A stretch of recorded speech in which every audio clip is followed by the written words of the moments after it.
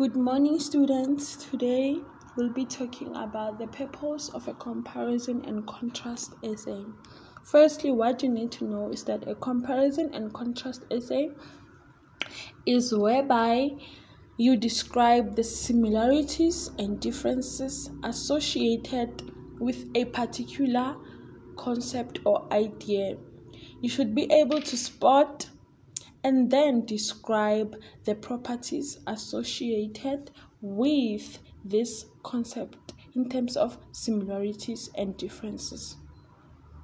The whole purpose of this essay is for you to be able to know the relationship between two or more concepts. You should be able to link, and not only link, but to also differentiate between different concepts.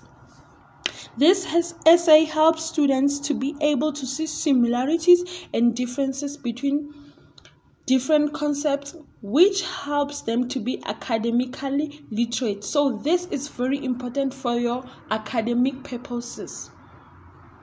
It also helps students to see the relationship between concepts by means of comparing and contrasting.